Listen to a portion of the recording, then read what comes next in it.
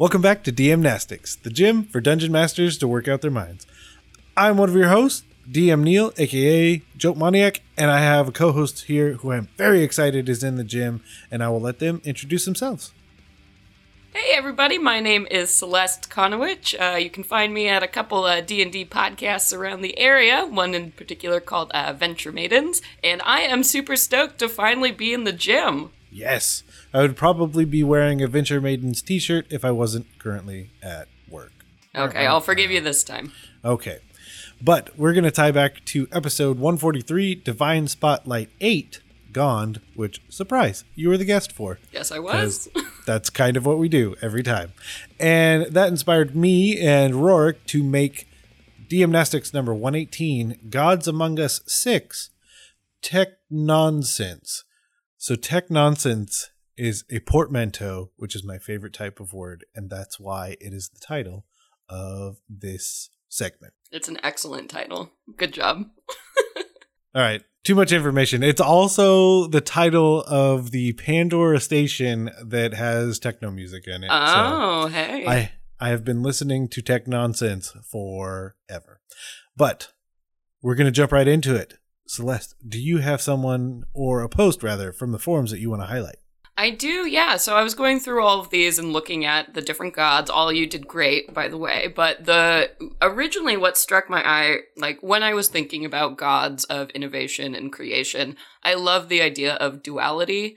Like for every failure, there is a success. Inspiration comes in different ways. So the one I want to highlight is from Phos, P-H-O-S, hopefully I'm saying that right.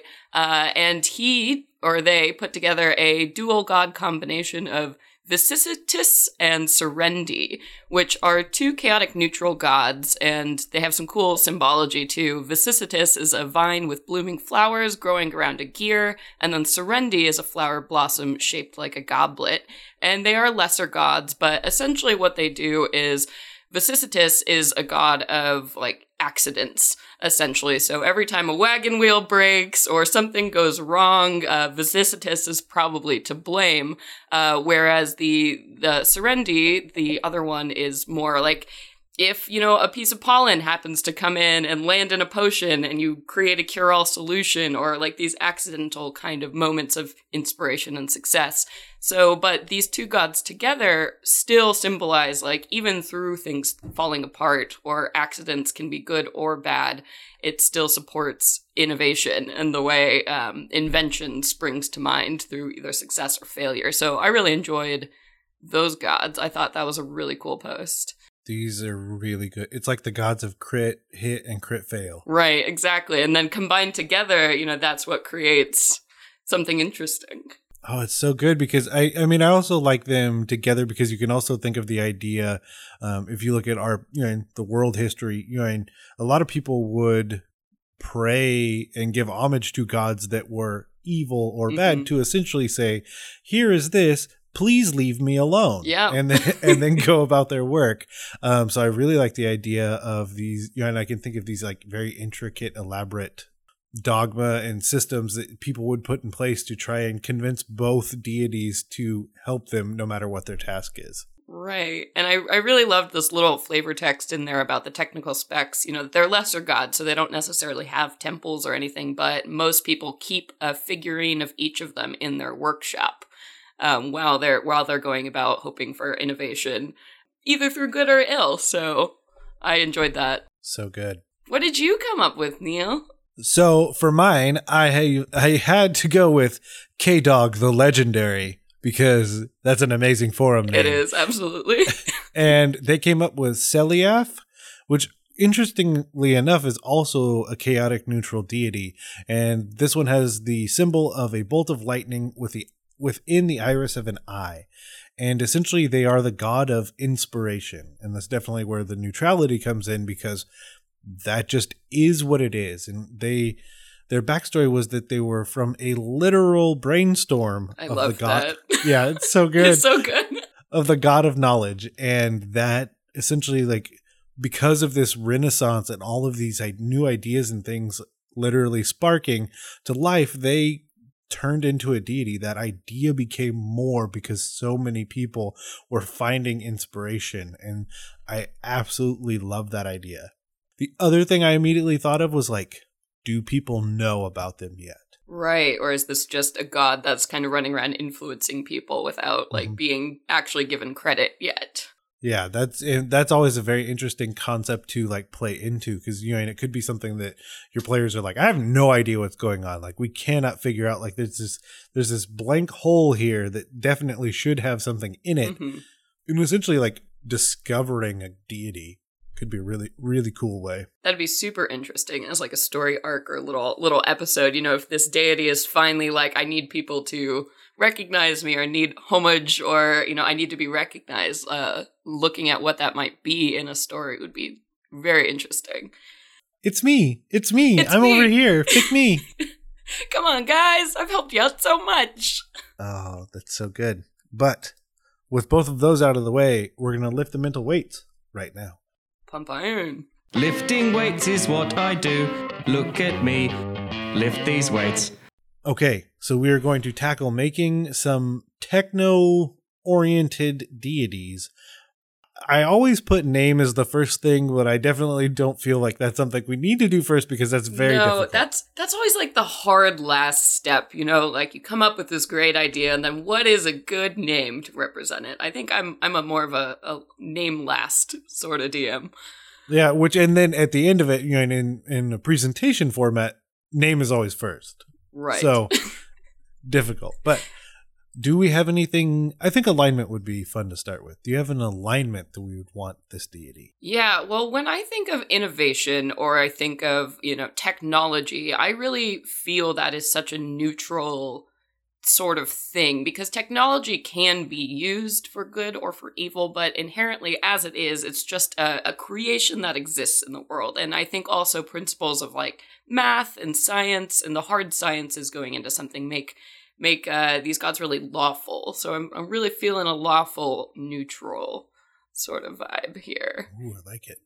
Yeah. So power level, I think, will also help dictate where we go with it. I say greater because I'm not sure if there were greater ones on here. So I think we should step it up. Make some lawful neutral, but a lot of power behind it. Big honcho. Yeah. Mm-hmm. And that puts us into domains / portfolio. So they are the greater deity who is lawful neutral of something. Yeah. So I started thinking about this. I know I'm not supposed to think about it at a time, but like immediately what came to my mind was the idea of like math and sacred geometry is something like I've always been really into. Like immediately when I saw this prompt, I thought of the Geometer prestige class from D&D 3.5. Yeah. So basically they use geometry and symbols and they see the math in all things to be able to manipulate it or destroy it otherwise. So I got really excited about the idea of math specifically. I like it. Yeah. So yes, I love that idea, and I also love the idea of folding in the Fibonacci equation because then it immediately gives me an idea of almost having like this. The image of the person could either be like a tiefling or some sort of like ram-headed deity, and the Fibonacci equation is essentially how their horns look on either side. Oh, wow, that's perfect.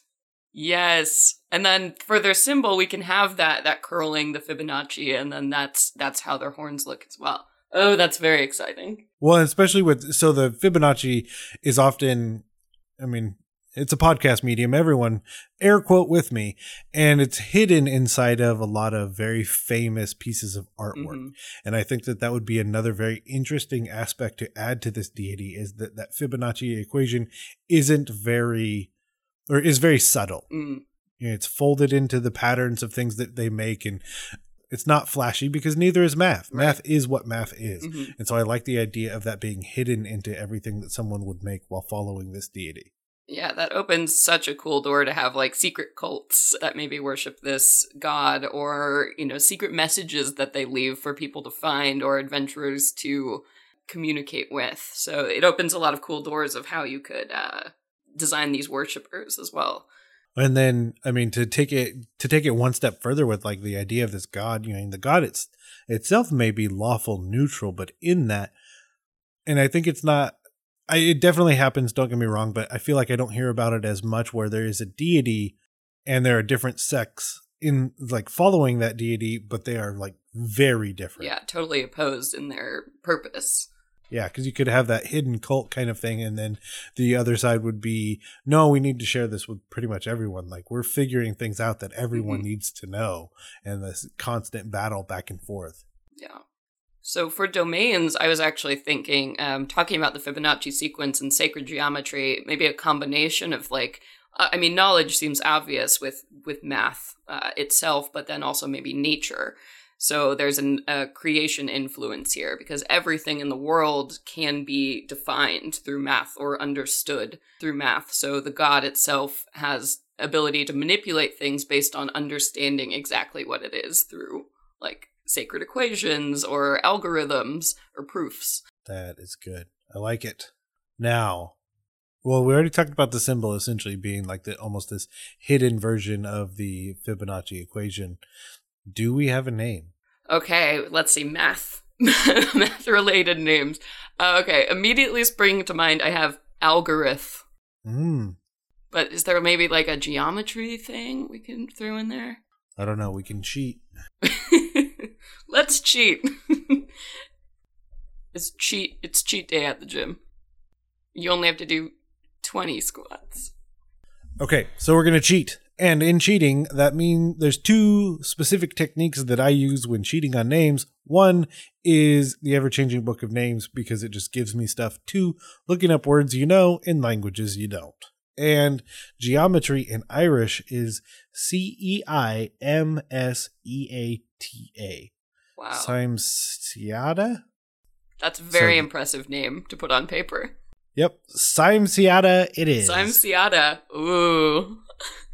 We've got it. I love it. Okay, so we've done it in regards to that. Do we think we have another idea in us? I think we do. So let's try and make another deity real quick. Okay, all right. You know what? I like the idea of going the other direction, going all the way down to essentially a demigod. Okay. So, alignment. I gotta go classic. Let's say chaotic good. All right. We're talking demigod, so somebody who maybe was a human and like got some god power, or perhaps they're a halvesies. I like the idea of halvesies, and this is, if it's a dumb idea, you'll never hear it because it got edited out, but I like the idea of calling them the fixer. Ooh, that's cool. And essentially, they just go around and are helping people. And like, that is the legend, that is the lore behind the fixer. They have mending at will all the time. All the time, just fixing things as they go. Yep, finger guns, just like both of us did. Yep. Bob the Builder. There we go. We've made Bob the Builder. Yep, done. But nope, like almost like a armorsmith's mark. They could have like a hammer, like a little hammer that they carve into everything that they help. Yeah, make. or like a perfect wagon wheel or something in good working order. Oh yes, I like it. And yeah, I just like the idea of someone that's like renowned, but not that next level. And they just go around and the other thing is that they have the ability to go beyond normal human means, like something that is absolutely beyond repair. Anyone else would just throw it away. They can just fix it and it's good to go. I love the idea of this demigod like having a workshop or something and having the secret identity as like, I'm a watchmaker or like I'm a clock fixer, and then he just happily is constantly fixing things and has this amazing skill and just travels around, and but nobody ever quite knows how they do it. Ooh. What if they have like some intricate transportation method that they've also created? Yes. Like, Turbo wagon. Yep, they're still there, like able to fix things whenever they need to, but then they're out and about fixing around the countryside. On the road. Yeah. The fixer. Curiosity shop on wheels. Oh, that's so good. But with that, I say we've done it. We've done it once again. And I have the most important question. Where can people go to find you and all the cool stuff you do on the internet? Oh, yeah. So again, for those of you who missed it, my name is Celeste Conowitch. You can find me on Twitter at @CConowitch. Also, check out the podcast that I DM for. It's called Venture Maidens. So you can find that on Twitter at Venture Maidens. We stream live on Twitch every Wednesday. You can find us all over the place. So check that out. I'd love to say hi. Yes, go do it. Venture away. Venture away. And for us, if you have any ideas about technology deities in your own world, you can always email us at dmnastics@gmail.com, or you can head over to Twitter where you can follow us at DM-Nastics. And for everything else on the network, you can always head over to blockpartypodcastnetwork.com. And with that, let's head to the light bulb.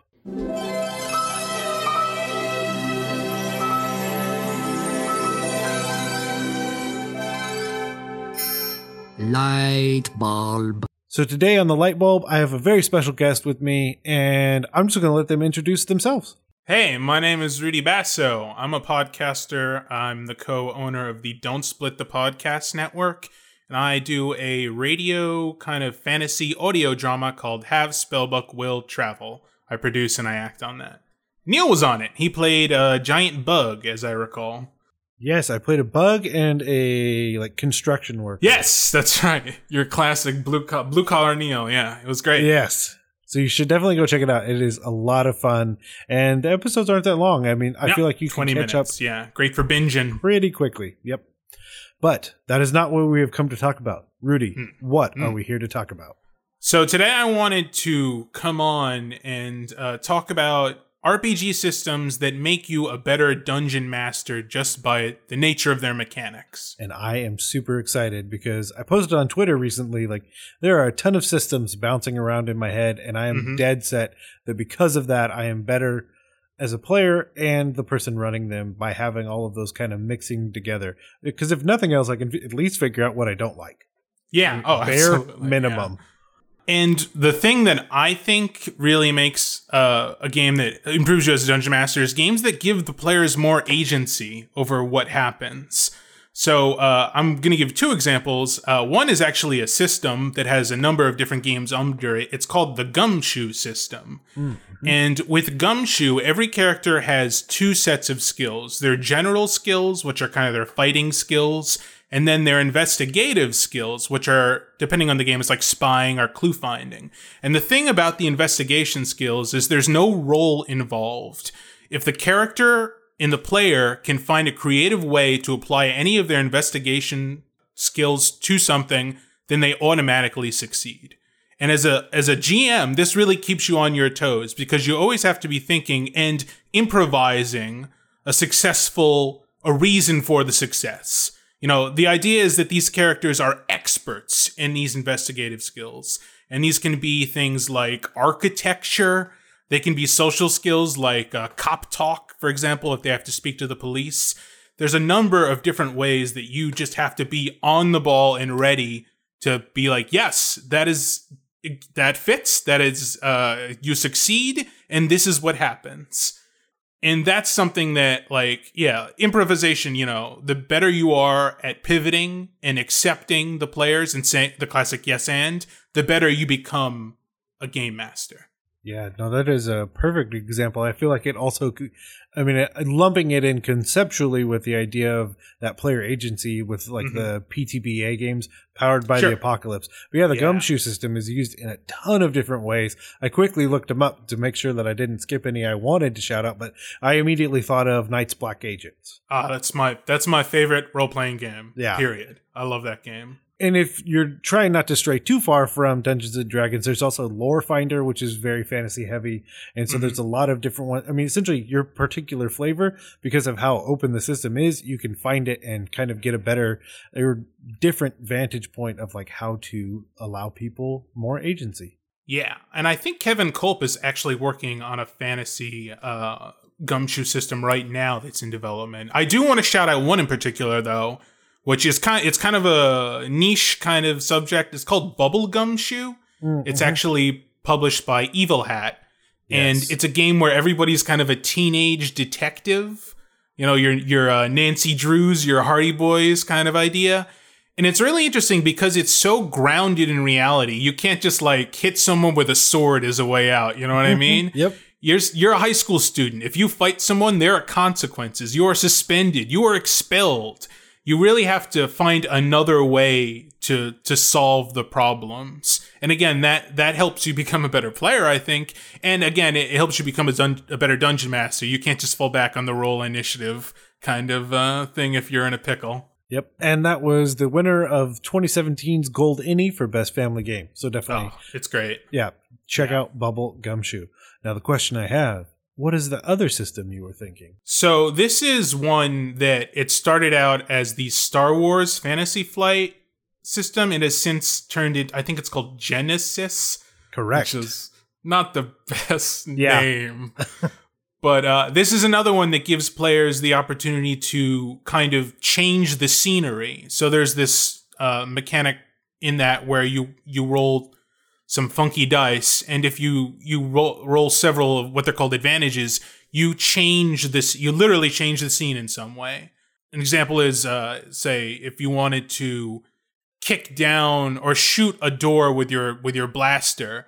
Okay, I failed the check. I don't successfully shoot the door down, but I gained several of these advantages, so something else happens. So I shoot it, and the wood splinters, and it hits the stormtrooper on the other side, and he's knocked prone, or something like that. It gives the players ways to mold the situation, and then you, as a dungeon master, have to adapt. Yes, and I love those dice. They definitely take a little bit of getting used to, so don't feel bad that first time out because they are very foreign.